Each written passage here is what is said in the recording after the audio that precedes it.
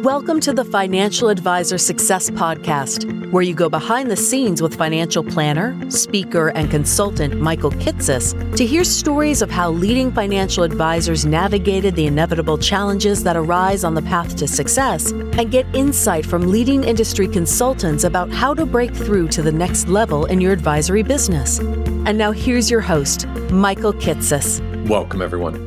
Welcome to the 292nd episode of the Financial Advisor Success Podcast. My guest on today's podcast is Matthew Topley.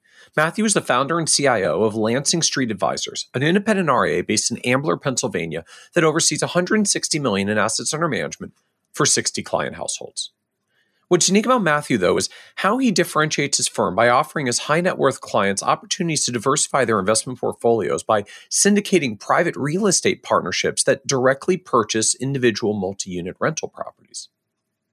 In this episode, we talk in depth about how, after years of working as a trader, Matthew realized his career in retirement was dependent on the stock market and decided to diversify his investments in real estate so he could create a passive income for himself.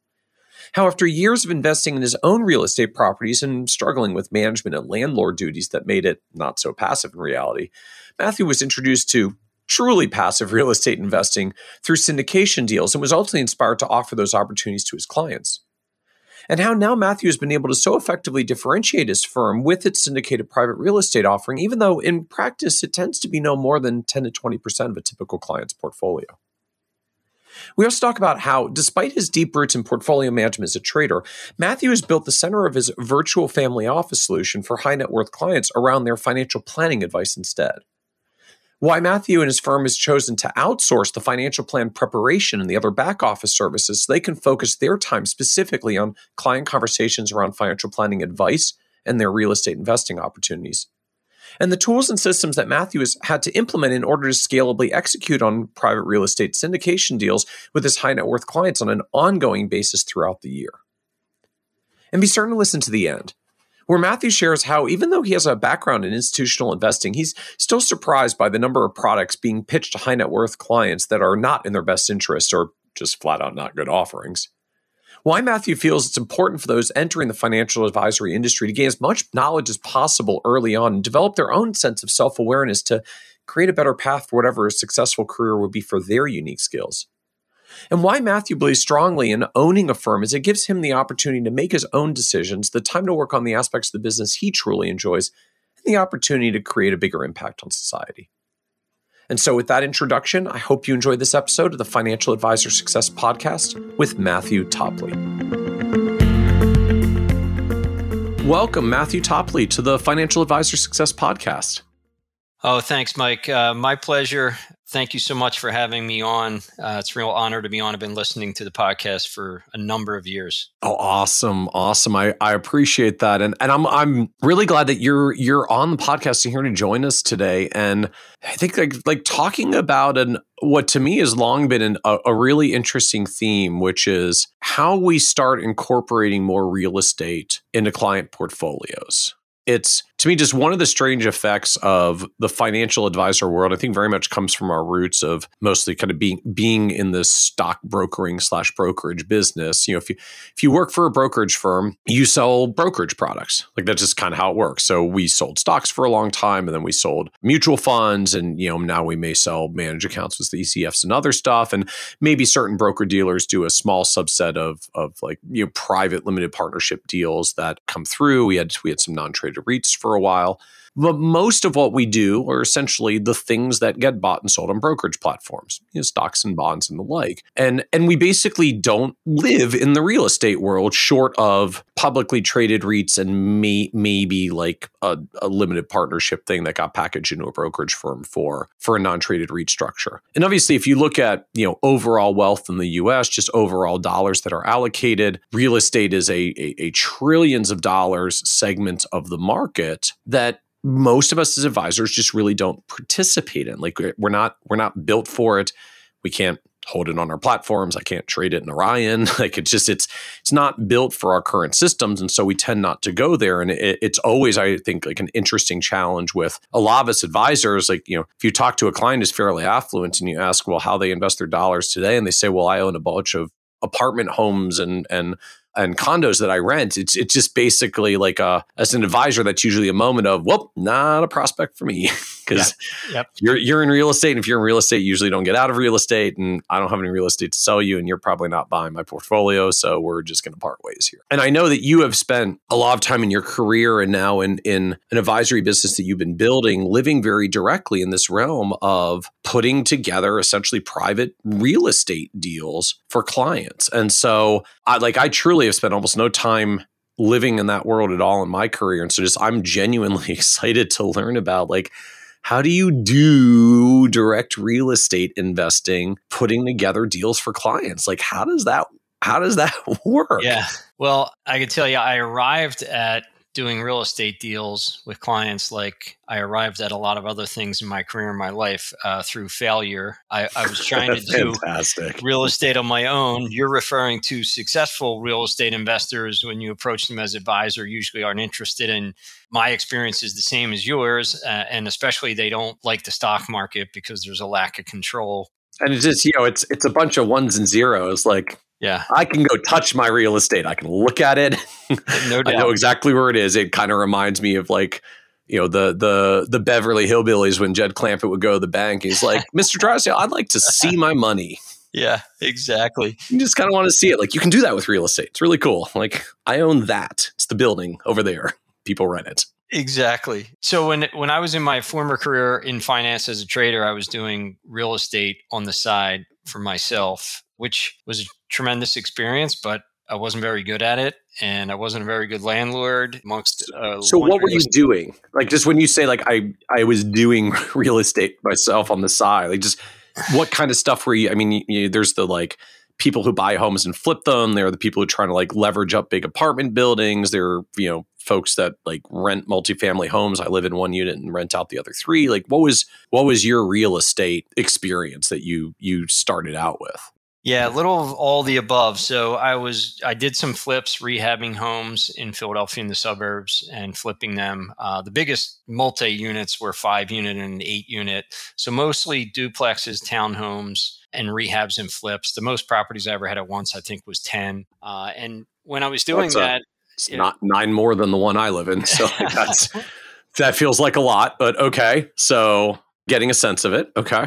But at the time, I was getting frustrated with it and met someone who introduced me to the world of investing passively in private real estate worlds, much different than investing in a REIT or anything like that. It was deal by deal basis, investing in individual private real estate deals. And the explanation was, this isn't how wealthy people invest in real estate the way that you're doing it, Matt. They invest in real estate with groups like the group I use, Capital Solutions, who, are equity providers for commercial real estate and syndicate the money through investors to raise for, apartments, senior living, college dorms, or student housing, I should say.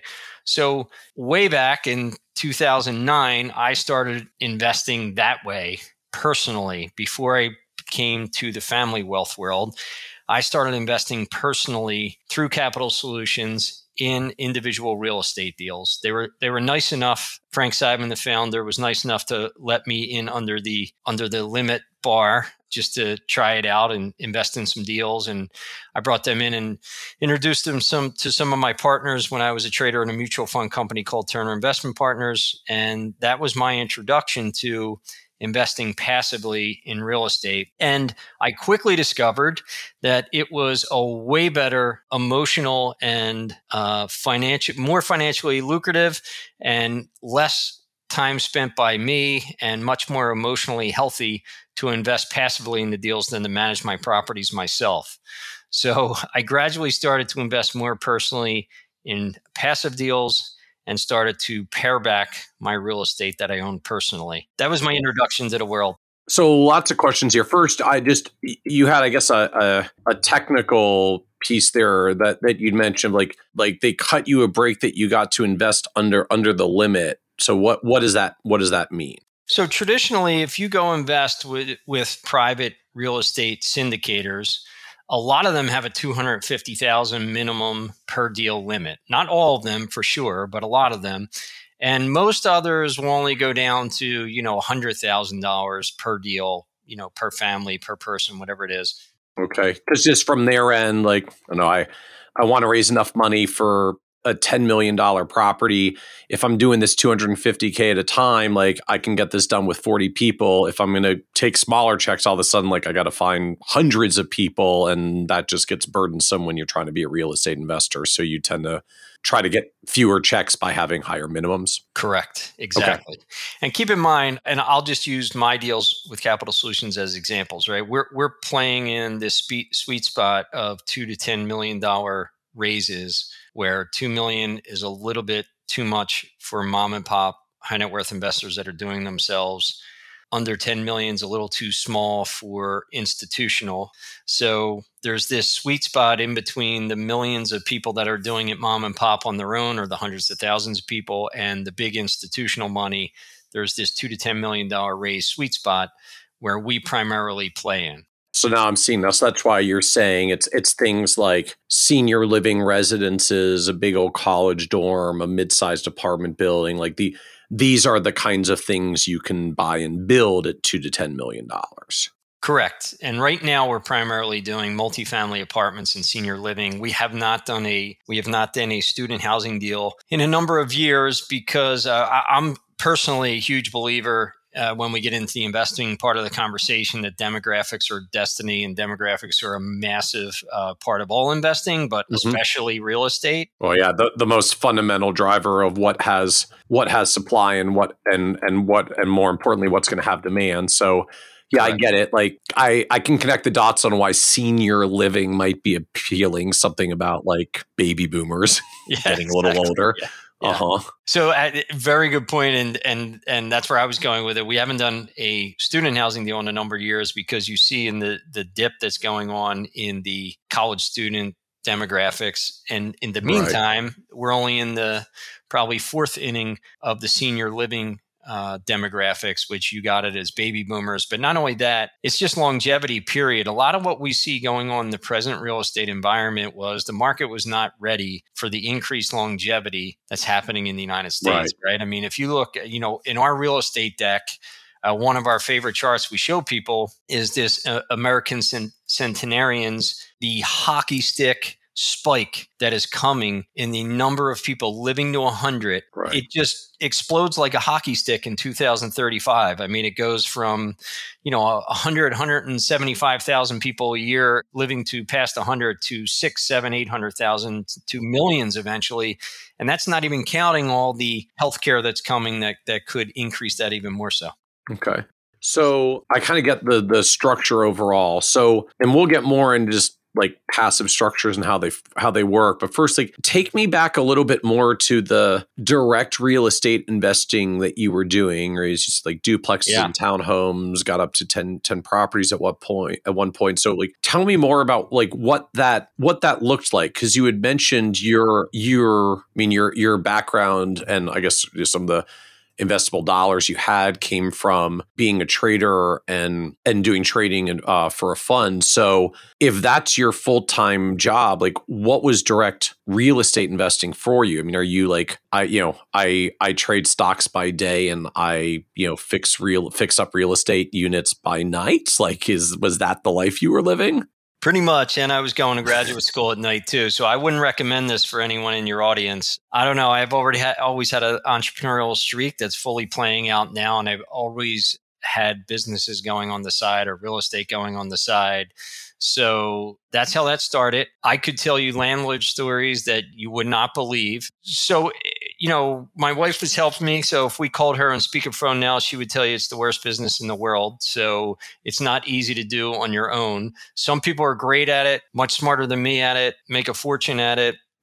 But it's not an easy business. But in saying that, it is the last legal tax shelter left in the U.S. I know I'm probably not using the right language, tax shelter, but it is an extremely tax efficient investment vehicle, especially for building a passive tax efficient income, getting back to the demographics and people living to 100. I mean, a lot of the beginning of my presentation on real estate, I steal one of your partners at Buckingham, Larry Swedroe, like the 5 modern realities, like high equity valuations, low bond yields, high private equity and venture valuations connected to, and at the same time, we have increased longevity and increased healthcare inflation. So how are you going to create this passive tax efficient income? And the best way to do that, in my mind, is through real estate. So what did the economics look like on these? I mean, as you're like doing your direct deals of, the duplexes and the townhomes and the rest, what did the economics look like? So most of those homes, I would have an equation out of a real estate book, and you would put 20-25% down, and then you would figure out what your cash flow is, what your yield is on the property. And inevitably, when you're doing small projects, you underestimate vacancies and upkeep, so you'll underestimate your cost on the maintenance side, and you'll underestimate your vacancies, and you'll underestimate the time it takes to deal with tenants. So the real estate books are great, but there's a lot of gray area that does not come out exact. So I don't know if you remember your numbers at all, but it's like how did it flow for you? I mean, was it I invested hoping to get an 8% yield, but by the time the vacancies came through, I was only making 6%. Like, is it that sort of dynamic, or how did it show up for you? Yes, there's two. I think there's 2 types of investments, just like there's 2 types of businesses. There's cash flow businesses, cash flow real estate, and then there's equity businesses and equity real estate. Meaning, sometimes in a faster growing part of Philadelphia suburbs or Philadelphia, you would be buying something betting on the equity play. Your cash flow would not be great. Maybe you're just covering your cost to carry, but you feel great that the area is going to take off and you're going to make your money on the back end in equity. So that was more than half of my properties. And then the other half, the yields would be more like 5-6% instead of betting on double digits because of the reasons I gave. At the end of the day, you make your money when the cycle is good and you have the increase in valuations. That's really where you make your money. And most of the people I know have done well privately investing in real estate as opposed to the cash flows. So from your end, it was like when you were doing it directly, it was less about I'm gonna buy these things to make my cash on cash yield. I guess I don't know the time period that you're buying it, but like, why would I buy bonds at 4 when I can do this real estate at 6 and get a little more yield? For you, is much more of the I get my yield pays my maintenance costs and covers my vacancy and handles my upkeep and covers my mortgage, and hopefully it's at least cash flow sustaining, because at the end in a couple of years I get to sell this thing for up 20, up 30, up 50, up 100, depending on how much real estate moves in whatever neighborhood it is, and that's the big payoff moment when you get the exit at a much higher price. Yes. So a couple answers to that. I was doing it because my entire career depended on the stock market, right? I've never owned a bond in my life. I was a trader at a mutual fund company, so my career was depending on the stock market. All my personal investments were going into the stock market. So I did it as a diversifier, and as if anything ever went wrong in my career or anything, could I create a passive income to live off the properties? And secondly, I guess retirement, right? Creating that passive income. And then I would say there's all these tax advantages to real estate. One of it, which is 1031 exchanges. And We did 1031 exchange. I don't want to act like some of these properties didn't do really well. They did. We 1031 exchanged one of our properties into a beach house. So that went extremely well. And we sold some other properties and put it towards the beach house and paying for the beach house, in an account to pay the costs on the beach house. So when the cycle went well at a group of other properties we owned in the city. So there's a lot of reasons that we did it, but primarily in my case, when I first got into it, it was to diversify away from my career and all my other investments, and then create a retirement passive income. And it was something that you could create on the side, as opposed to an operating business or something. That's really hard to do on the side, right? You can't really do that on the side. But it sounds like you did have some time obligations on the side if you were literally managing the properties yourself, or were you in the world of hiring property managers and subbing out to people who would do a lot of that work? I did not get into hiring property managers till much later in the game. I'm down. I have another one for sale now. I'll only own 2 properties as of a month or so from now, and a property manager runs those 2 properties. So when you were doing this early on and you're, 5 to 10 properties in, like how much time were you spending, I guess, being a landlord and all the things from maintenance to upkeep to tenant issues to filling vacancies and the rest of what it takes to manage real estate? Yeah, I don't want to say it was more than 10 hours a week. It wasn't. And on the trading desk, I was locked in during the day. I don't even remember having a cell phone on back then. It was like 7 in the morning till 4:30, 5 o'clock. We were on lockdown in the investment center, like portfolio managers, analysts, traders.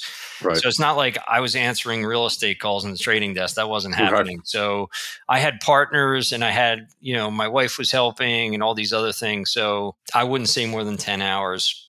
So ultimately, you kind of frame this as this didn't go well. So like what didn't go well? I mean, did you have some properties that went bust? Did you have a disaster event? Like what made it not go well if this did ultimately turn into a beach house at least? And there's going to be some properties that end up sold, one of the that'll be paid off and everything that'll go well too. So I don't want to overplay that it was terrible. It was just, and I've heard this on your podcast many times from other advisors. It took me later in life to fully understand this, but I needed to focus 100% on one thing and not 2, 3, 4, 5 different things, right? So right now, my firm, from the day I started it 2 years ago, I do nothing on the side. I don't touch my personal portfolio. I don't trade any of my own money because I don't want to be distracted from the clients and growing the business in any way, shape, or form. So it became not a big enough side business to make it was distracting me from what I should concentrate on, which was being the best advisor I can humanly be, being the best investment person I can humanly be. It became a distraction. And when you have tenants, you invite these people into your lives if you're running the properties. So you have new crazy uncles and new crazy aunts and new crazy friends because they're in your life. Unfortunately, if they have a lot of personal issues or now their personal issues are your personal issues. Correct. That's exactly right. And again, we don't have enough time for me to tell landlord stories, but every landlord out there could tell you stories that you wouldn't believe. So now help me understand, how is the investing dynamics different as you're doing this in this, private real estate syndicated deals structure? Yeah, massively different. So we do deal by deal basis real estate structure. It's called Series Structure LLC. It's the similar way to the way the subadvisor has it set up for his direct investors. We're just a sleeve of his investors, right? So Series Structure LLC there is subscription agreements to join. You have to be, accredited or a qualified investor, depending on whose agreements you're using. Okay, so there is a significant financial wherewithal, because just at the end of the day, right, literally from a investment business end, like when you bring together a group of people to invest in a business like this, like you are literally selling like a security, an unregistered security, which means like that's when the SEC has requirements about who's allowed to invest into this thing. Correct. So there is significant legal costs. There is significant compliance costs. No question about it, due to SEC rules and state rules and everything else. Okay. So I guess I'm just wondering, like, what the economics of these deals look like for you as an investor. I mean, just literally, like, for you. You said like you started with Capital Solutions Group. They let you do one under the standard deal limit to let you get involved and see what it's like. So I mean, just like what was it like? Like what returns were you seeing, or how did cash flow, and was it still an equity style deal as you would frame sort of cash flow deals versus equity? So just how did the economics work once you're in this private real estate investing world, as you were literally doing it yourself initially? Sure. So the first thing I would say is, getting back to Series Structure LLC, the way the deals come out after you join through a subscription agreement, there's no blind pool fund, there's no committed capital. They come out deal by deal basis, and you get to elect to be in or out of the deal. So you get a 2-page summary of a deal, and you get a 200-page full PPM, like any other private investment. Our PPMs are extremely detailed, and very professionally done by our sub-advisor. So you get a 2-page summary, 200-page PPM, then you get to elect to be in or out of that deal. Now, to your point, I can't advertise or anything performance, but prior to me syndicating deals, my returns were high teen IRRs net of fees.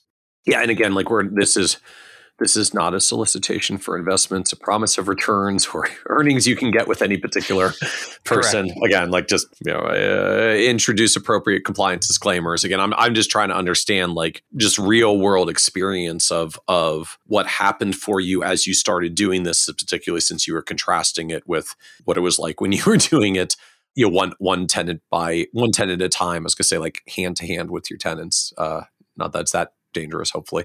But so this high, getting deals where at the end you'd set a high teens IRR. So, internal rate of return over the whole time period. So I'm presuming then that is some combination of I got a cash yield as I went. We did a sale at the end and got some appreciation off the sale at the end. And so then I can do the math of the whole thing, my cash flows as it went, my sale value at the end over a time period to calculate an internal rate of return. So you got it. I guess I'm wondering like how much of this was, the equity side of deals versus the cash flow side of deals, and how long do they take to play out for you? Yeah, so good question. So about half our deals traditionally are cash flow deals, or what we call value add deals, where you're taking over apartment buildings that are already 95% occupied. You're upgrading all the units. You're raising all the rents. Those deals tend to cash flow pretty early in the first 6 to 9 to 12 months of taking over the building. You start getting quarterly cash on cash returns, i.e. dividend yields or distributions in real estate's case. This gets back to why it's such a tax efficient investment. The way real estate works, as you know, you'll be getting that cash on cash and showing losses on your K1. Keep in mind, every one of these deals is going to kick off a K1, which adds another layer of complexity, right? So half the deals are cash on cash deals with the goal of upgrading all the units, raising all the rents, and either refining the building or exiting the building altogether, selling it. The second type of deal is new construction, which we're doing a lot of in the last 18 months coming out of COVID. New construction, as you would guess, takes 18 months to 24 months just to build and start to lease up. So you're seeing no cash flow for the first 18 to 24 months, at least, if not longer in some cases, like senior living. So new construction, no cash flow for the first couple of years. At the end of, getting it to a certain lease level after the construction's done and everything, then a decision is made whether to refinance right away or exit right away. We have flipped a number of new construction projects. If not, that will also start kicking off cash flow, right? If the building's 80, 90, 100% leased, and then we'll make a decision on, or the sub-advisor will make a decision on whether to refinance the property, exit the property at the proper time. I will tell you, on top of a huge differentiator on our end, there's a couple of huge differentiators that fit into your question. One is we are geographically located all over the country. So we have deals all over the country, huge geographic diversity. As you would guess, we're especially in fast-growing demographic areas now. The second big differentiator is we do a lot of deals, like 10 deals, 12 deals per year. So you can get a lot of diversity by spreading your money out into 10 plus deals rather than investing with a local developer in 1 or 2 deals. The next big differentiator is it's not buy and hold real estate. Call it a race to get your money principal back. So in 3 to 5 years, the goal is always to refinance the property or exit the property. We call it a race to get the investor's principal back. So deal by deal basis is a big differentiator. Geographic diversity is a big differentiator. Number of deals, which is a lot, is a big differentiator.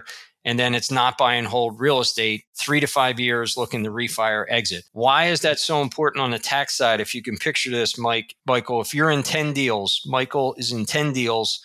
He has $50,000 in every deal. You have cash flow coming out of 5 of them. 3 of them are under construction. The 4th one's close, maybe halfway leased. And the first one you invested in, there's an exit. So you have a sale.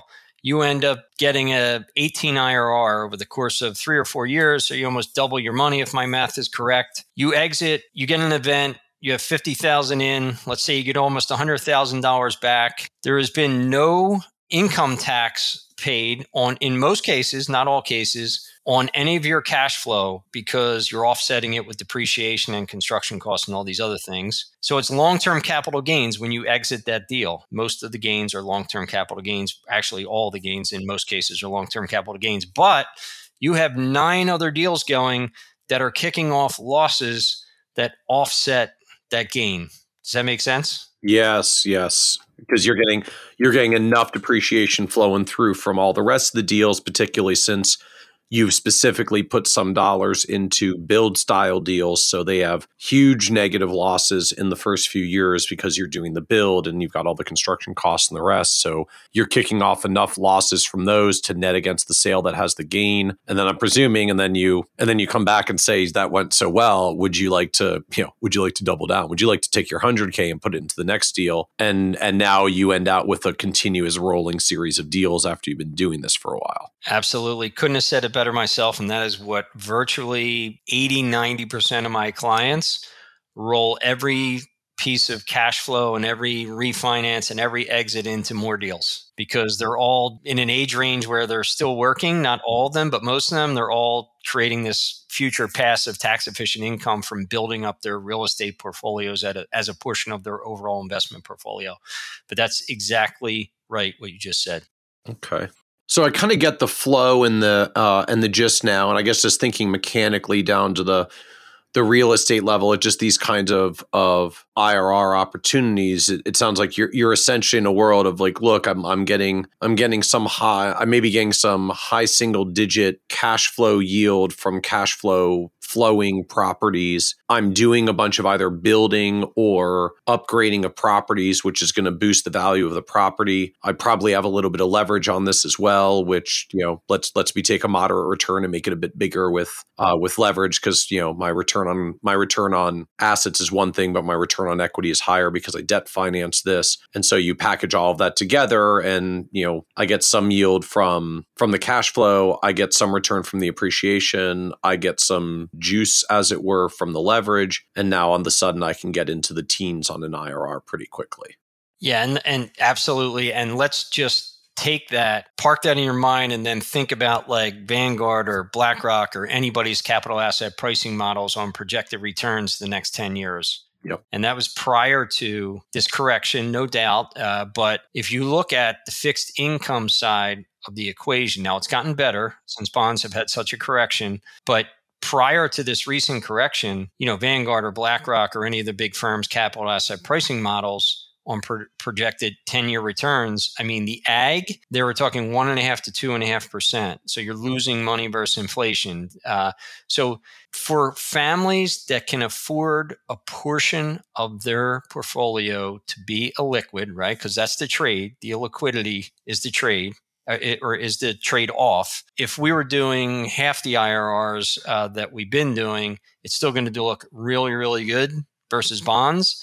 And if you look at projected equity returns the next 10 years, as we revert to the mean after having this massive 10-year run in the S&P of 14.5% compound returns, real estate looks like a very viable option. Now, as you know better than anyone, being the planning guru for all advisors, that it's all about risk versus return. And I was say, so my brain's just like risking this thing up now. I have learned like IRRs in the teens come with a wee bit of risk. So Yes.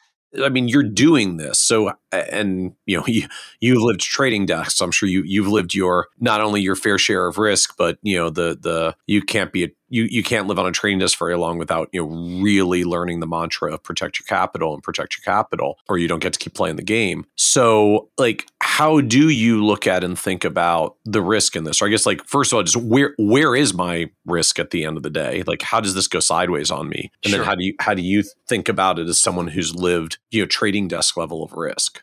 Yeah, so I'll start at the high level and get granular on our particular deal. So if you look at a 20-year risk return chart and standard deviation on the bottom, annualized return going up the side, you'll find private real estate in most cases is slightly higher standard deviation than bonds with a much higher return. And it's more tax efficient, which doesn't show up on the chart, but it's very true. And then if you look at publicly held REITs versus private real estate correlation chart, you'll find that publicly held REITs right now, today, have like 80% correlation to the S&P. I think over the long term, it's like maybe 60, 70, but it's 80 right now in the last 12 to 24 months. If you look at private real estate, it has a negative 0.20 correlation to public markets. So diversifier, the historical textbook standard deviation and annualized returns works. Now let's get into picking the right sub-advisor is the only way this works, because like anything, real estate can get really speculative, right? You can make an argument that my investors missed the warehouse boom, right? That has happened, especially exploded during COVID. So we don't do speculative real estate, really. We don't do raw land. We don't do any industrial. I think we did one industrial deal. We don't do any warehouse. And I know people have made a lot of money doing this, but none of our real estate is really speculative. Let me start with that. And then secondly, our sub-advisor Capital Solutions is number one is protection of principal. Protection of principal, protection of principal, protection of principal, reasonable rate of return second, growth is third. So you'd have to refer to them and reach out for their long-term historical returns, but they do not have a history of losing any principal through 25-year track record. I was just going to say, overall, this to me is starting to very much feel in the realm of, if you're doing this privately and ultimately like you're routing dollars to a real estate investment firm, you've been doing this with Capital Solutions, that this just really quickly comes down to like, or have you found someone who's any good at actually managing real estate, right? It's just like they do or do not do it well. And it seems like in essence, that means you're going to have a really significant burden on yourself, either as an investor or particularly as an advisor doing this for your clients, of basically the vetting and due diligence of the firm that's going to manage the deals for you.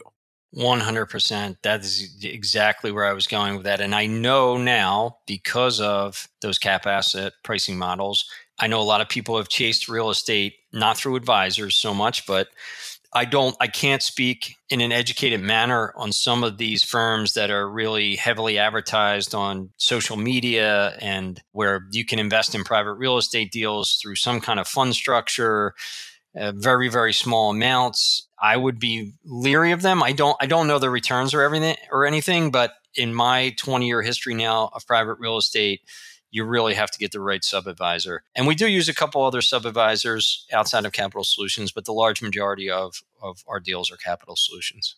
And it was like, how did you find or vet or choose them? I mean, like, how did you get to these are the guys we're willing to hook our wagon to? Well, I had a great testing stage, because when I got introduced to them, right, I was not in the private wealth world. I was not in the family wealth world. So I personally, with my own money, started investing with them. And then I introduced them to partners in my old firm who started investing with them. So before I got into the private wealth world, I had 6-7 years of experience investing with them.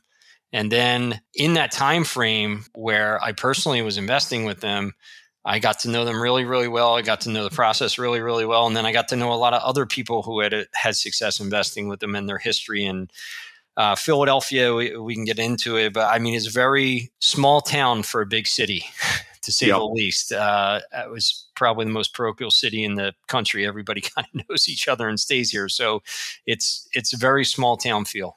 Okay. So now help us understand further how this works with clients. My understanding is, this started with you did it personally, but then ultimately you've been building an advisory firm and this is part of the offering for clients. So just how does this come together to do this with clients?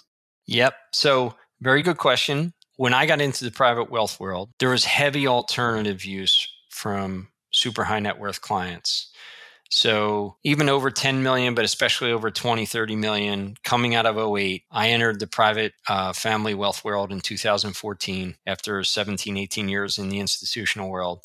And there was heavy investments from those families in alts. When I say alts, it's traditional private equity, venture, hedge funds, private lending, all those things. My due diligence when I decided to make the move out of trading to the private wealth world was I was inside the sausage factory on Wall Street. The trading desk I was on, greatest experience in the world, generated $100 million in commissions a year. We were like top 50 commission generators for a lot of big US equity trading desks on Wall Street. So we were the buy side, Wall Street's the sell side. We were the client. We had years generating $100 million in commissions. My thought process when I entered the family wealth world is these families are paying a lot of money in fees for these alts, and they're not getting the returns that were promised. And most importantly, you know this better than anyone from the planning side, all of our bills in the high net worth world, but especially the super high net worth world, the biggest bill is your tax bill. And all of these alternative investments were super tax inefficient. So when I did my due diligence, I'm like, wait a minute, these family offices and have these families own these products that are high fee, poor tax efficiency. So net of fees, net of taxes, not getting what was promised and not having a lot of success. And I don't want to, there's a lot of good PE firms out there, a lot of good venture firms, a lot of good hedge funds. But in my experience with the families that I was getting introduced to, they were not having a lot of success in alts at all. Now, keep in mind, we were also going through the biggest long-only 60-40 S&P 500 run ever. We were at the beginning of one of the biggest runs ever. That's true too. But I just could not side by side, knowing how my sub-advisor executed deals on an after fee, after tax, and risk-adjusted basis, and I still do it to this day, comparing it to other alternatives, I could not come up with a reason to not choose real estate over those other alternatives. And I'm well aware that real estate goes through cycles like anything else, that the IRRs of the last 10 years will not be the IRRs of the next 10 years. I don't want to sell this as some kind of no risk home run. But when I side by side, because we know in our business, all returns are relative. When I side by side it versus all the other alts out there, after fee, after tax, risk adjusted, I've done it a million times. I can't come up with a reason to not choose real estate. And it gets back to, more than anything else, for wealthy families, the tax efficiency. So how does this work? I mean, I know how it works for clients in brokerage accounts. You transfer $1 million and then I enter my trades for my portfolio, and custodial systems make these things happen, and your positions are in your account. So how does this work? Yeah, it's as not an easy. Advisory firm when you're doing this with clients? Yeah, it's not easy. It's quite the administrative task, and it's quite the legal and compliance task. I put that out there right away, but here's how it works. So number one, you need to set up a series structure, LLC. You call your law firm on that one. And then how does it work mechanically for the clients? So again, it's not a blind pool fund. It's not I commit $1 million and you draw the money whenever you want. We did not want any parts of that. We want a deal by deal basis, especially coming out of 2008 when people were getting, the world was ending and people were getting capital calls in private equity and real estate. We didn't want any parts of that. So it's deal by deal basis. So a deal comes out, again, 2-pager and a PPM. So now you sign the subscription agreement. You're in the group that's able to do the deals. You now get every PPM that comes out. Goes out to the clients. They get 7 to 10 days before settlement. They'll have questions for us that will get answered. They'll do their own due diligence, especially new clients who are getting used to the process. And then we will have a closing, just like a closing on a house, where we will syndicate the money. So I get an allocation from the sub-advisor. I'm sorry, I should have said that first. So I get an allocation from the sub-advisor. For the sake of argument, to use a round number, let's say it's $1 million. Our PPMs go out to all our clients. And then the clients get a election form, it's called, from us, where they elect to be in or out of the deal and for how much. And they have to send that back in order to participate in the deal. And that also allows us to see how much money we're raising for the deal. So we raise the money through the clients, syndicate the money. Again, to keep it simple, let's say we raise $1 million. That they wire into our real estate account, and we come over to the sub-advisor as one ticket under Lansing Street Advisors. Now it gets difficult on the back end, right? Now we use Juniper Square software on the back end. So private equity, real estate software, well-known, growing firm. Juniper Square handles a lot of the back end. 24/7 transparency, by the way. If you go to our website, there's a drop down. you click on real estate and the clients go in the Juniper Square and everything they ever signed is there. Every piece of cash flow is there. Any exits, the IRR is on there. Like it's really a transparent process for private investing. Okay. So to make sure I kind of understand just the flow and the mechanics again. So your advisory firm sets up an initial LLC structure that sounds like is essentially going to be sort of the conduit and the holder of the deals. Correct. There's no money in the thing yet. It's just like it's an empty investing vehicle so far. Clients sign up a subscription agreement that says, I want to be an investor, or at least eligible to be able to be an investor through the LLC into these real estate deals. And I'm presuming that's essentially the point that you determine if they're a accredited or qualified investor to be able to do it. So you can only do it with your more affluent clients. So once they've signed that, then like they're ready and eligible to do a deal whenever it is that a deal comes along. Correct. So then we just hang out a while until eventually the investment firm says, whatever is, we got an opportunity to take down this big old apartment building. It costs $10 million. We're going to raise this from a whole bunch of advisors or investors or wherever they get their dollars. So you get some phone call like, Matthew, we're raising $10 million in total. You can have up to $1 million of this piece of the action if your clients want in. So Correct. Here's some paperwork about it. So you get the private placement memorandum, you get the deal summary. You are now, I guess I was going to say racing, maybe that's too harsh, but like now the clock is running for you to get this out to clients and say, hey guys, we've got a deal. Here's what it is from the firm. Here's the what we be buying and where we be buying it and what the investment opportunity is. As you said, 200-page PPM, so you can go really far down the due diligence, depending how much clients want to go down that due diligence route. Correct. The clients then decide, do I want to do this? And if so, how much? So are you giving them some parameters of like, Mr. or Mrs. Client, like, it's a minimum of $50,000 contribution if you want to participate in this thing. And, you can do up to $200,000, but not more than that because we want to make sure more of our clients have room. So like, are there limits like that for you? Yeah. So here's how we handle it with clients, because there's two types of clients in the real estate deals. There is my full advisory clients, full family office / advisory clients where we're managing their whole life, right? And we have a specific financial plan with a specific goal on how much real estate fits into their portfolio. So that's one type of client. And then we have another subset of clients, a group that just does real estate deals with us. So we have a fair amount of people that just do real estate deals with us. That's a different conversation because we are not doing all their financial planning, insurance, and investment portfolios in the public markets, et cetera. They're just doing real estate deals with us. So that's a different animal, and they have different personal goals. A lot of them have a set number of dollar amount that they want to get to work in real estate. Some of them exited a business and want to put X amount of real estate, or some of them get distributions once a year out of their business or a bonus from their corporate life, and they want to put X amount every year in the real estate deal. So they're the two subgroups of real estate investors. Okay. I mean, how do you just allocate the dollars? I mean, if you've got a good number of clients that want to do this, I'm presuming you can easily have an environment where, they want to put in more than the $1 million, or, you got one big client who just got a giant bonus, like, I'll just take down the whole thing. Right. So that conversation, two parts to that answer. The giant client that takes down the whole thing, that conversation happens before they ever become a client, meaning if it's a big enough investor, you have to fairly allocate. So the real estate deal goes out. You're very on point there, Michael, that we could very easily end up what's called oversubscribed on the deal, right? So I'm raising $1 million. We get all the election forms back and $1.5 million comes back.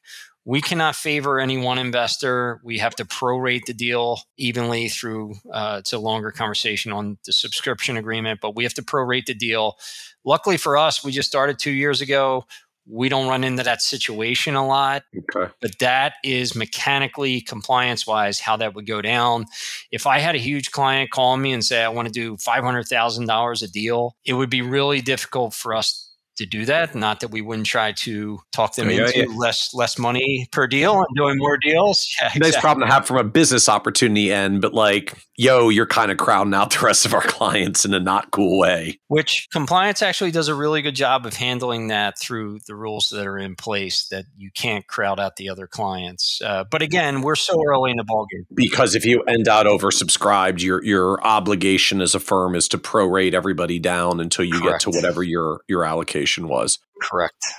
So who gets notified of the deals, though? I mean, I'm imagining failing anything else like, oh, it turns out my big client is the only one who signed up, which may be because they're the only one I told about the deal. Like, do you have like a firm obligation that literally like every client who is part of the subscription agreement like has to be notified about every single deal so they all always get their opportunity to thumbs up or thumbs down on it? Yes, to 95% of that. And the reason I'm hedging myself is because we did do a few small opportunity zone deals that really don't work for smaller investors. If you know the opportunity zone deals. Oh, yeah. Yeah. Just if I'm doing $50,000, $25,000 a deal, I'm just using that as an example. And your money's tied up for 10 years, and like that, they don't make any sense for a small investor in our professional opinion, and in the sub-advisor's professional opinion, and in our accountant's professional opinion,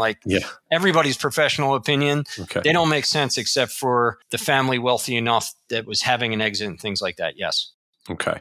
So short of just like this deal is patently not a good fit for you in the first place. Yeah. You essentially have an obligation of everybody who signed the subscription agreement to be able to do the deals has to get notified of the deal opportunity and get the paperwork, and then either says they want in or not. And if they do, they fill out their election form, and then you do or do not find out that you have undersubscribed, fully subscribed, or oversubscribed. So I get like, if you get the full million, you get the million. If they sign up for 1.5 million, well, everybody's getting 2/3 of their allocation because we're capped at $1 million. Correct. Like, what happens if you don't have $1 million worth of interest coming in? I've been working with the sub-advisor so long that I let them know, because they always have plenty of investors. Okay. That hasn't happened though, like knock on wood. Okay. So there's enough communication with the sub-advisor and myself where we don't get into a situation where we're crazy over or undersubscribed, but it could happen in the future. Are there literally adverse consequences for you if you don't subscribe fully, or does this just basically come down to, well, if y'all can't raise the dollars when you get an opportunity, like we're just going to go work with someone else who is more reliable at bringing investor dollars when we have an opportunity? For advisors who are doing this, like that's part of your risk. If you're not filling the deals, there's a risk that they might not want to work with you anymore. Like that's the risk you're going to run as an advisor if you do this.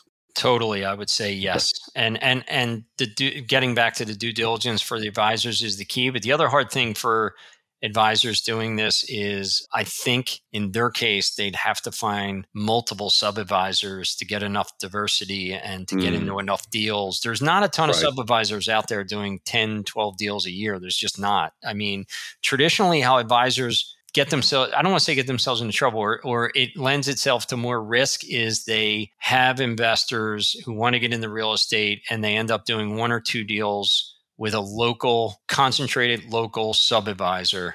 And then you're stuck in 1 or 2 deals, right? And if one doesn't go well, if they made a bad call on one, you've quickly got a problem. And if you want to diversify, all of a sudden, like now you got a whole bunch of sub-advisors to manage and a whole bunch of different, people and systems and paperwork, whatever else. Just I can sort of mentally envision how this gets inefficient relatively quickly if you have to do this across a whole bunch of different investment firms at once. Yeah, and I would say this, Michael, our sub-advisor, just to give you a good feel on the complexities of this, our sub-advisor was approached by advisors a number of times over their 20-year plus existence, and no advisors were able to take it across the finish line and form something like this. Now, in saying that, I think like everything else in the world, it's getting more institutionalized, meaning, look at single family rentals, look at industrial properties, like look at private equity creating product like Hamilton Lane that you could go directly to family offices and high net worth RIAs where you can see your quarterly performance in Schwab. Like everything's becoming more institutionalized. So I think this is going to become more institutionalized too, meaning you're going to have to participate in it sooner or later because it's an asset class that is kind of hard to avoid.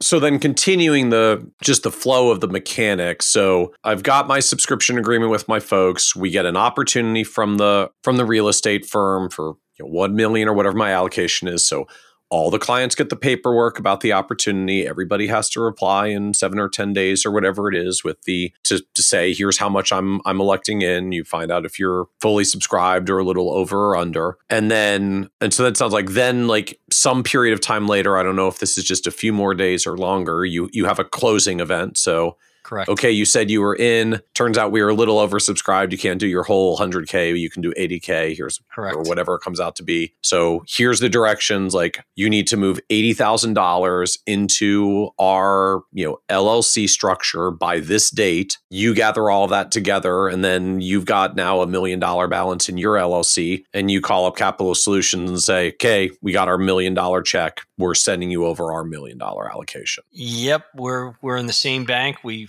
ledger it right over. That makes it easier.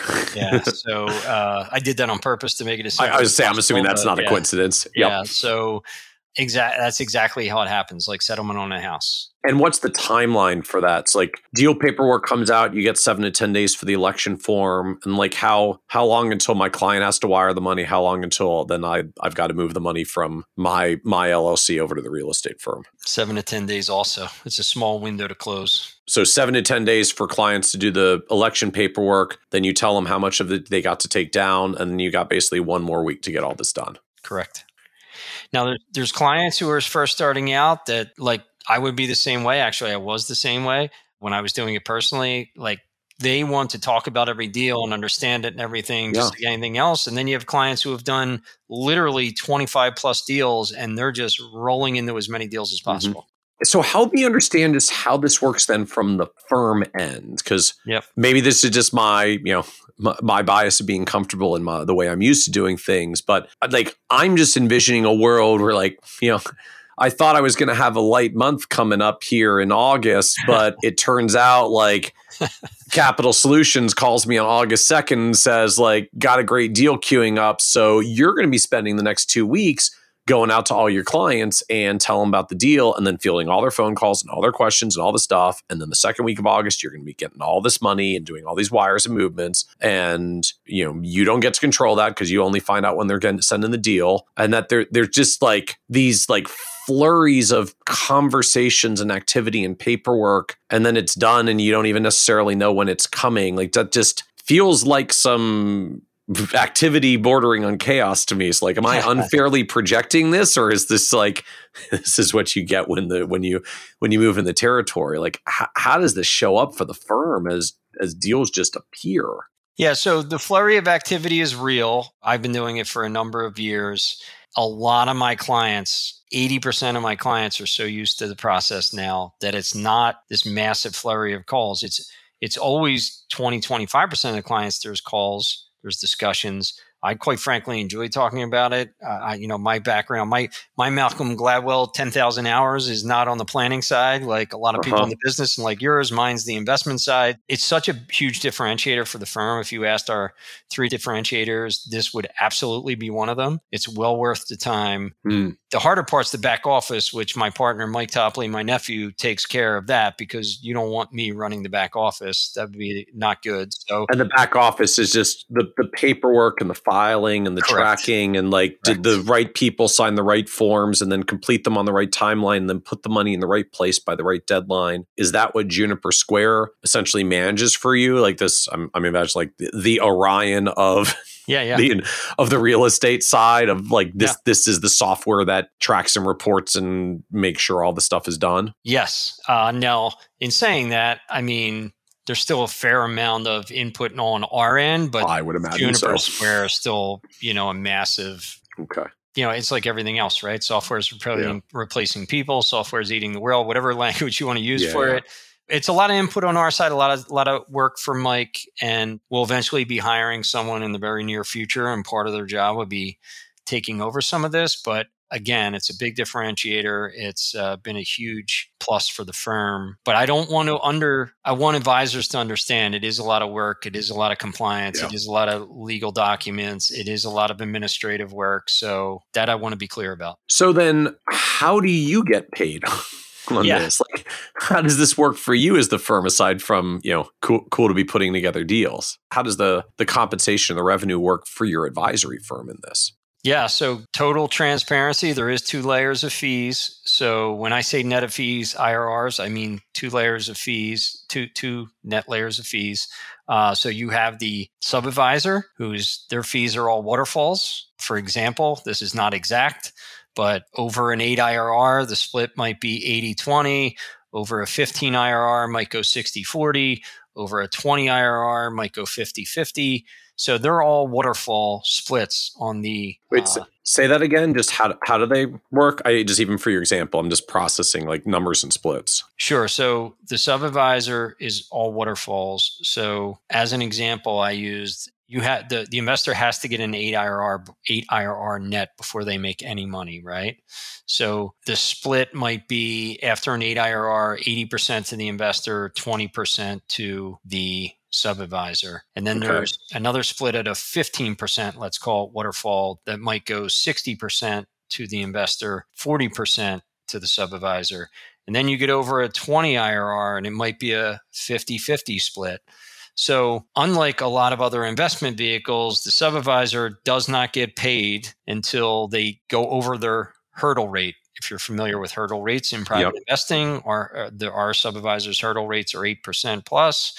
So they do not get paid unless they go over the hurdle rate. So I guess, in all the classic dynamics of those sorts of performance-based fees, I don't pay until I'm getting a good return. You're very incentivized to grow it well because you're participating in the upside. Yep. And you also potentially have an incentive to take more risk, because one of the greatest ways to get to the top split is just to leverage the bejesus out of it. Bingo. And a great point that I was going to hit on. This is why advisors who go down this road really have to dig in and do their due diligence on the real estate sub-advisor, because the commercial real estate world, now we do not do any retail, very little retail or office, even prior to COVID. Literally like 1 out of every 50, 1 out of every 100 deals might be retail or office. But that's very economically, it's tied to the economic cycle, obviously, office and retail, even putting COVID aside. But you have to do your due diligence, yes, because most real estate deals are waterfalls, and you get younger people in the real estate world who've not made a lot of money already, and they're going to be shooting for the big hit, and you got to be really careful of it. So 1 layer of fees is the sub-advisor. That's essentially their hands-on management of find the deals and put them together and invest the thing and just literally execute the process and make sure this comes out well. So then I'm assuming the second layer of fee is your layer. Yep. So how does that work? So 1% AUM fee. Okay. And then we have 1 waterfall. After the deal closes, everything over a net 8% to the client goes 90% to the client, 10% to Lansing. Okay. So let me just be very clear about something. There's no double charge for our full advisor clients, right? We're not charging them an advisor AUM fee and charging them 1% on this real estate fund. It's just a separate vehicle. Totally. They don't get charged an AUM fee under the firm structure and then a fund fee. But again, getting to my Wall Street background, I took my former firm, I took all the clients out of most of the stuff that has 2 layers of fees. And the only thing that I believe in, because we were saying we want this as a bond replacement. Yes, it's a liquid. Yes, it has more risk.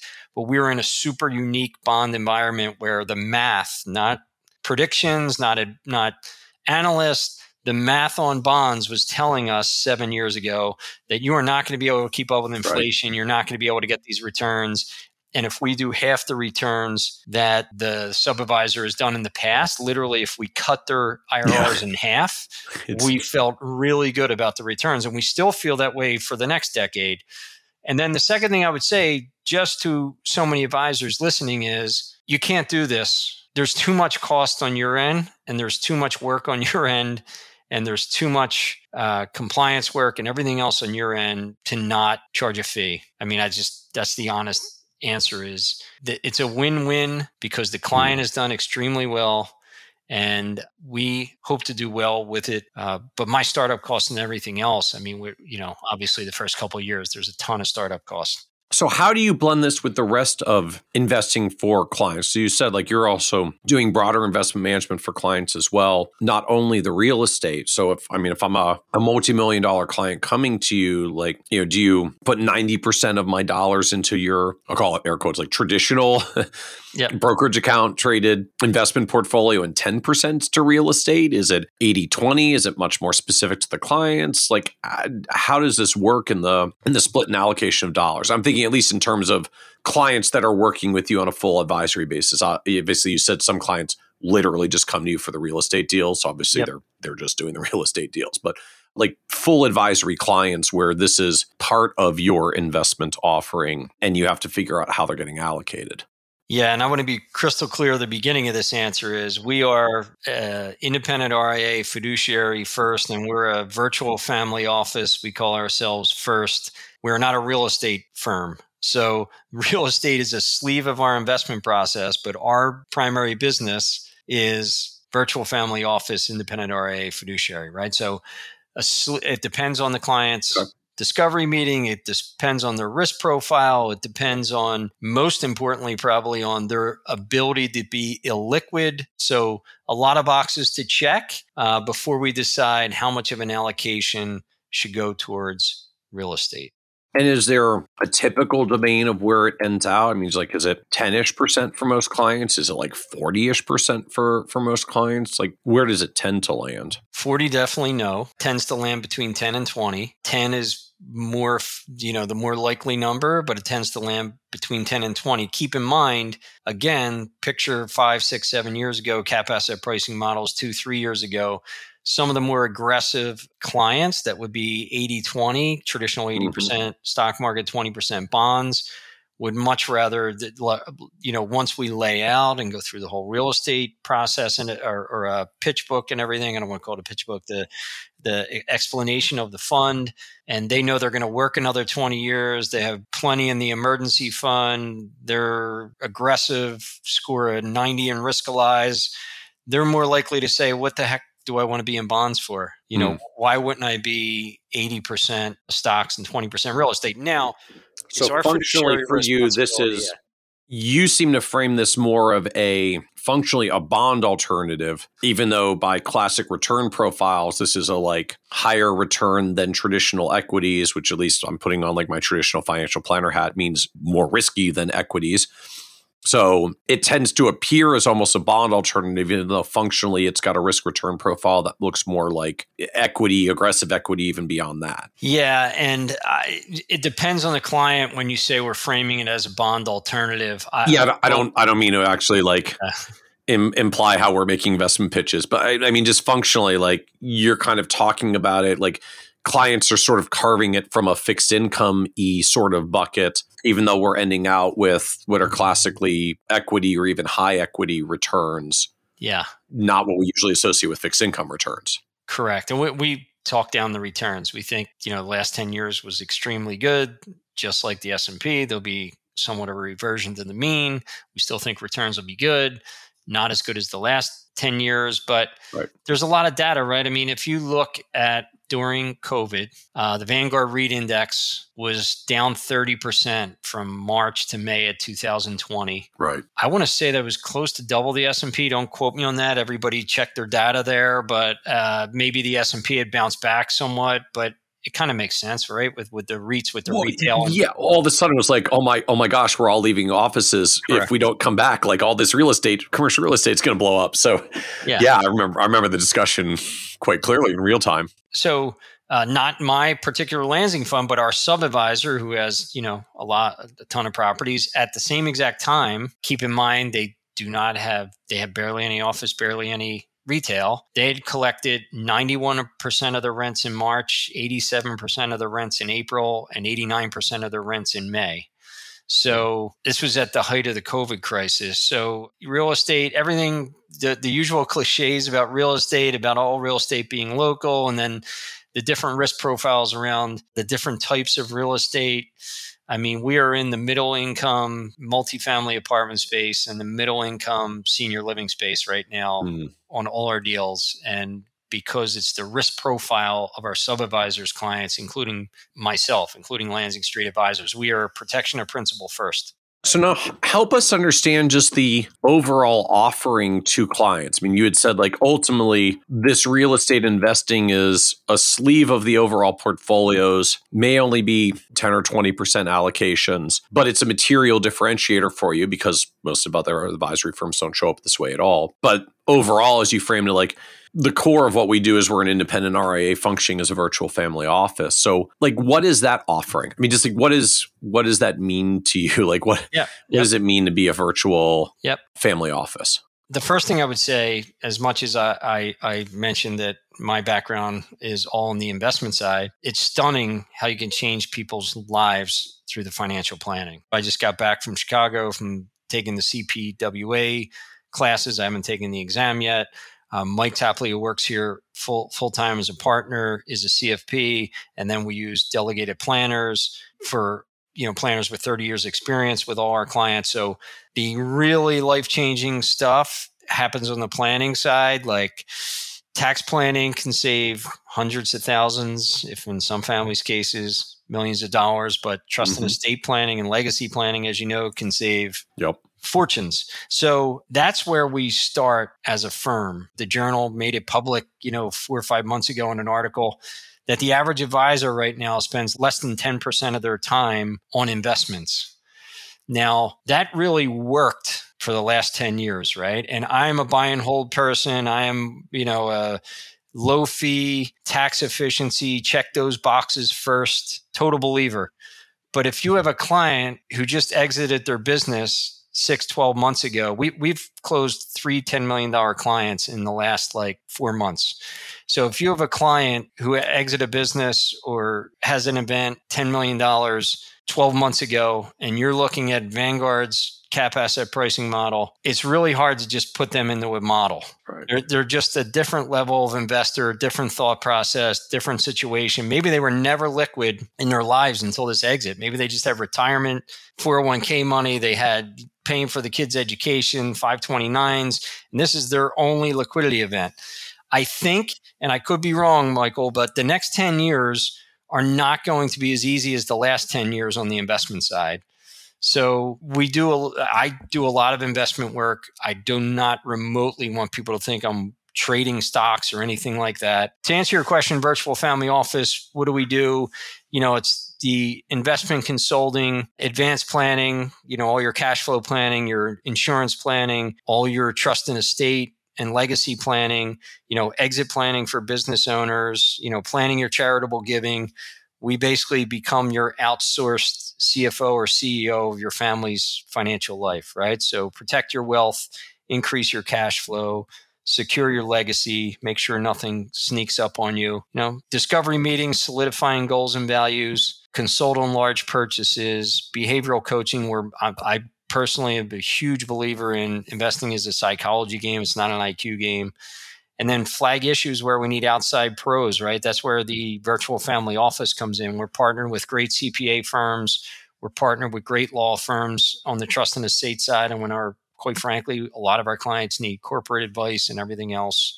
So we really become the one-stop shop for their financial lives. I think you said so you have working on your CPWA designation, your partner's a CFP, but I think you said you also use delegated planning, which is an outsourced financial planning support firm. So what do they do? How do they fit into this picture? Yeah, so they've been a huge partner of ours. Carrie Beasley Jones is our representative there. They are heavily involved in all of our clients' financial planning. Mike Tapley here works hand in hand with them on all the financial plans. We deliver the plans and are face-to-face with the clients. Obviously, Delegated Planners is not. They're doing all the behind-the-scenes planning with us in eMoney. We use eMoney. I do want to say, I'm getting my CPWA to be fluid and understand and be able to speak to clients in the language of planning, but that is not my strong point. We'll be hiring more planners. I want to be conversant in it. I want to understand it as much as possible, but I'm not going to be the person executing, doing all the due diligence and loading up eMoney and doing the plans myself. But I think I have an obligation to my clients, a fiduciary obligation to really understand it as well as possible. But, everyone else is doing the nitty-gritty of the planning. So functionally, they're essentially like a outsourced para-planning. Yep. We'll gather the data and then we'll give it to you, and you can input the data into eMoney, build up the scenarios, produce the plan, and then we get back a fully prepped plan in eMoney, and then we can go and do the delivery with clients. They're loading in the eMoney. They're doing, Mike and Carrie are doing the projections and the scenario planning, and then we'll have a prep meeting before the client meeting, and we'll all go over it together. Because I was going to say, at least for a lot of us that have spent maybe an irrationally large number of hours in financial planning software over the years, there is this effect of when you build the plan in the planning software yourself, you really know the client situation, the details, because you're immersed into the data and the details as you're building the plan. So I was kind of wondering, how do you make sure you've got confidence that you know all the details of what's in the plan if you're not building it in the software? So the answer is you've got a separate prep meeting. Oh yeah, absolutely. So how does that work? Sure. So Mike Topley here is working hand in hand with Delegated on the plans from the beginning. Right. So we'll have a discovery meeting. We'll get the checklist of all the data. We'll get all the data loaded into eMoney. And then Mike is involved in the plans with the families from beginning to end. It's more me coming in midway through or back end to really understand where we're going with this as a firm. And then I'll layer on the investment part of it as my job as CIO.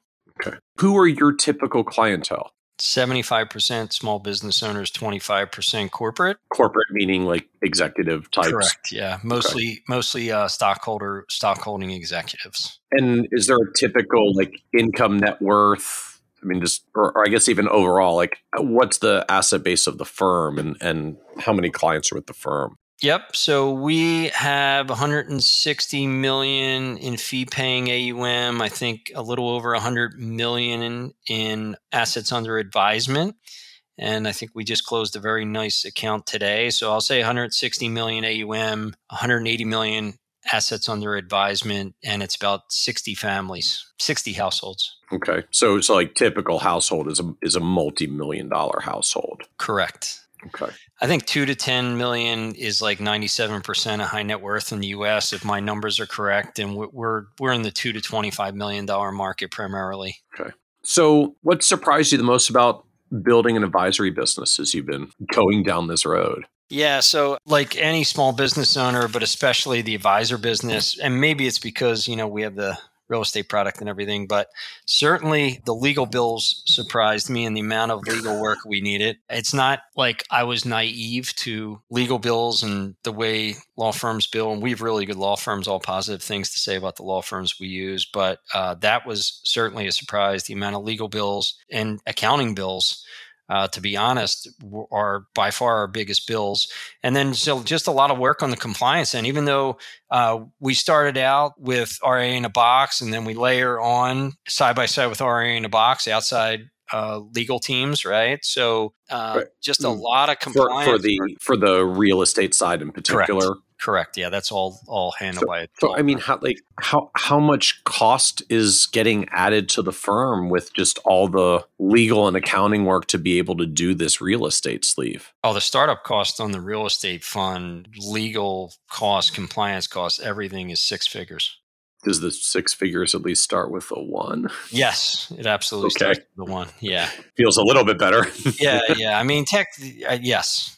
It's a good thing there's a lot of compliance in our business because, anything where there's this amount of money at risk, look what's going on in the crypto world right now. Anything where there's this amount of money at risk, it's a good thing, but it's a burden on the advisor side. Even though you have outsourced compliance, even though you have outsourced legal, there's a fair amount of stuff that we have to do to stay ahead of it, but we're really happy with it so far. But I guess the flip side is, I mean, relative to most firms, like let's have a 6-figure bill to be able to offer real estate for clients is like a really big number and a big pill to swallow. But the flip side is like, this is part of how you manage to differentiate working with multi-million-dollar households. Like this is literally how you've been able to help differentiate with very affluent clients is you are offering a thing that most other advisory firms don't. Yeah, well said, Michael. And my experience, and again, we've been very lucky. We've had a lot of referrals. We had 10 million plus families closed in the last 3 or 4 months. My experience is, yes, you need those differentiators. And my clients that I brought on the higher net worth side want to hear more creative stuff. They want to hear more ideas. They want to see differentiators. They're not going to be satisfied just being plugged into a model, especially in the current market environment we're in now, that just would not, maybe Philadelphia is different, but it would not fly with the large majority of our clients. And I want to reiterate again, we're not trading stocks. We're not doing anything crazy. We're just trying to find small ways to differentiate and add alpha over the long term. So what was the low point for you on this journey? The low point for me on this journey, I guess I did have a portfolio that was pretty specialized, that was just a 1-year portfolio, and we did really well. And there are still clients, and there's still clients on the real estate side, someone who's been tremendous to me and a mentor and everything, but we didn't hit the home run that we were trying to hit. It was a very specialized client, very specialized portfolio. We did really well. We beat the S&P handily, but we were kind of going for the home run. They came to me and asked. So just like, what was the thing? I mean, what was the deal? What was the investment? Yeah, it was a long short equity portfolio. So we were short a lot of the stuff that you see imploding now, things that were trading for above 20 times sales, and we were long like the cheapest stuff in the world. And we did well, but it was an ask from a large client for a specialized portfolio due to the extremely unique environment we were in coming out of COVID. And I want to be clear, I don't do this for a living. I don't do this for anyone else. This is someone who is in the investment business and has executed and exited 3 large businesses. So one regret is we didn't do a better job on that. But great relationship, still a client. Other regrets, we really don't have any. And that's not a huge regret, by the way, because we did a lot of due diligence and we decided, myself and the client, we avoided crypto, we avoided a volatility bet, we avoided all these things that wouldn't have worked. So it wasn't all negative. It was a tremendous educational process for both of us. We did a lot of calls together, or once a week, not a lot, and really picked each other's brains and intellectual capital. But believe it or not, no real regrets outside of that. Maybe I should have not been overly conservative, and I should have hired someone else already to give us more time for business development. But like any other advisor, I think you got to learn that as you go. But it's easy to say in hindsight, but maybe we should have hired somebody already to do some of the management on the back end of the real estate and management on the back end with clients. What do you know now about serving the high net worth marketplace that you wish you knew 6 or 7 years ago when you were coming out of the trading world and into this environment? I guess I was surprised that there's still a lot of bad product out there. I guess I was naive with the world going to ETFs and indexes. Really, things getting much more efficient for the retail investor. Really, just cost of trading is free, indexes, there's an ETF for everything. At the end of the day, there's still a lot of product that's sold for sometimes conflicted commissions and everything. I did not have knowledge, even though I was from the institutional world, how much of that was still a large part of high net worth investors' portfolios. And I think we make a huge differentiator there. It was just, I learned that at my previous firm, that there's still a lot of bad products sold out there, and high net worth investors really are, again, we're huge behavioral finance believers, and storytelling is still a massive part of the business. and they want a story. They want something different than everybody else they see at a club or in their social lives or in their work lives.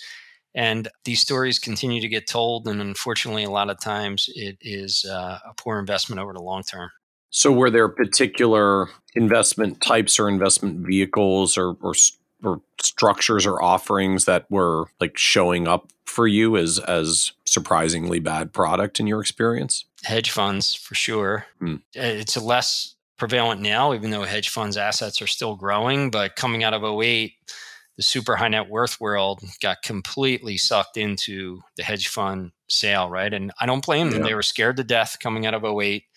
No one in our generations has ever been through their business valuation going down, their portfolios going down 50%, their business valuation going down, and even as a liquid investment to begin with, it was unsellable. Their real estate, their personal property being down 20, 30% all at once. So the storytelling of, hey, we have this great new vehicle that protects your downside and gives you upside capture, and you never have to go through something like 2008 again. And again, I want to say this again, there's a lot of good hedge fund managers out there. Unfortunately, we went from a couple hundred hedge fund managers to over 10,000, and the alpha has kind of disappeared. So that would be one for sure. And then there's a lot of good private equity managers out there, but there's also, the 10-year lockups and, the fees and how transparent the fees are and everything else. Makes some of those, if you don't get the right manager there, just like if you don't get the right manager in real estate, it gets really complex on the reporting. Yeah. It gets really complex on trying to figure out the fees. I mean, Michael, I've been in the business 25 years. I've reviewed private equity funds and private equity individual deals, and I cannot figure out the true IRR or their true fees for the life of me. Ouch. But same caveat with real estate, there's some awesome private equity managers out there that have phenomenal returns and phenomenal transparency. You just got to partner with the right ones. So what advice would you give newer advisors looking to come into the business today? Yeah. So the first thing I would say is, yes, you have to learn a lot about the business, and yes, you have to learn a lot about planning, but I would pair that with general world knowledge, like reading the Journal and Barron's and the Times, and reading personally as widely as possible books, not just articles, because as you go up the high net worth scale, you're going to have to be conversant in what's going on in the world. You're going to have to be conversant in investments. You're going to have to be conversant in private equity and how exits happen and the capital stack and all these other things. And the best way to do that, in my experience, I had great mentors, is read as much as humanly possible.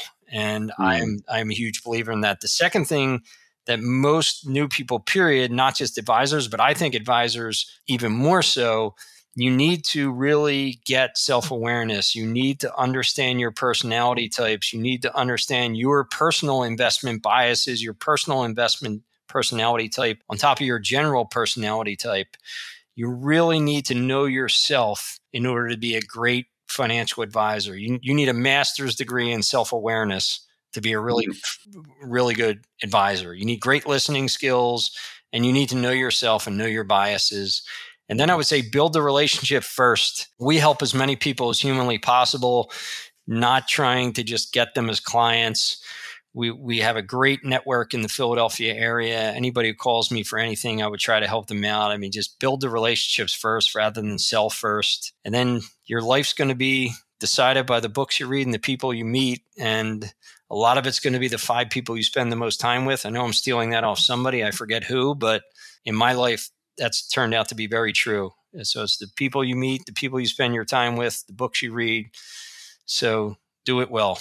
I love that. So Matthew, as we wrap up, this is a podcast about success. And one of the themes that always comes up is just the word success means different things to different people. So you built this wonderful career through the industry, and now you've grown very rapidly in launching your firm and building up to a great base of high net worth clients. And so the business is certainly successful and going well. But how do you define success for yourself at this point?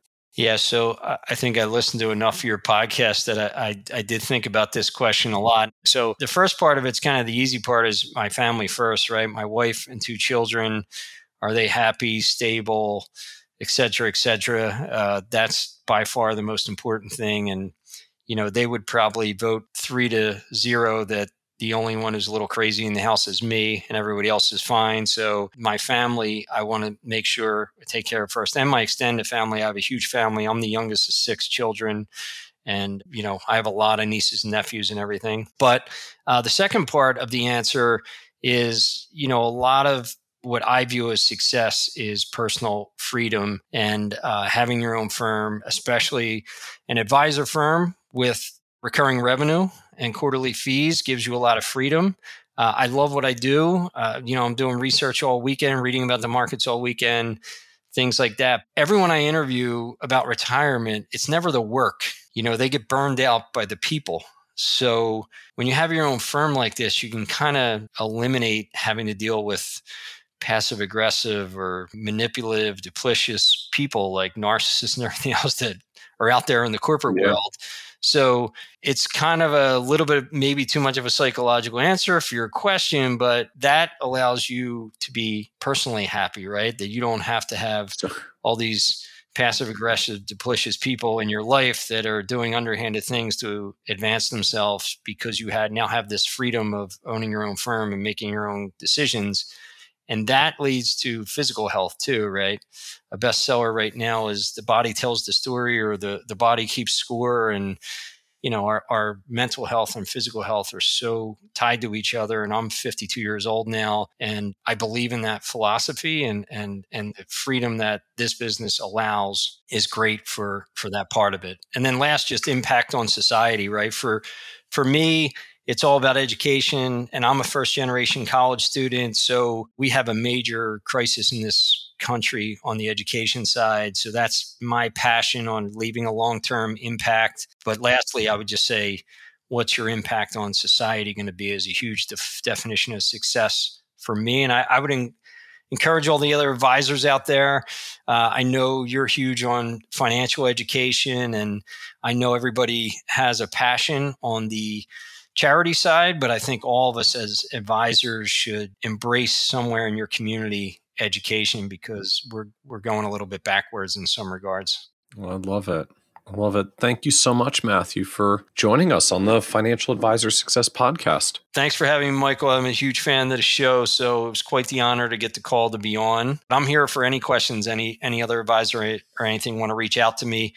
My blog is www.matttopley.com, and you can contact me through there or through the website lansingadv.com. Awesome. And we'll have links out to that in the show notes as well. So this is episode 292. And if you go to kitces.com/292, we'll have links out to Matt's site and Matthew's blog. So thank you again, Matthew, for joining us on the podcast. All right. Thank you very much, Michael. Want even more ideas, tools, and resources on how to break through to the next level of success as a financial advisor? Check out the leading financial planning industry blog, Nerd's Eye View, at www.kitces.com, where Michael covers the latest practice management trends and financial planning strategies. And by joining the members section, you can earn IMCA and CFP continuing education credits, along with exclusive member content. Get it all now at www.kitces.com.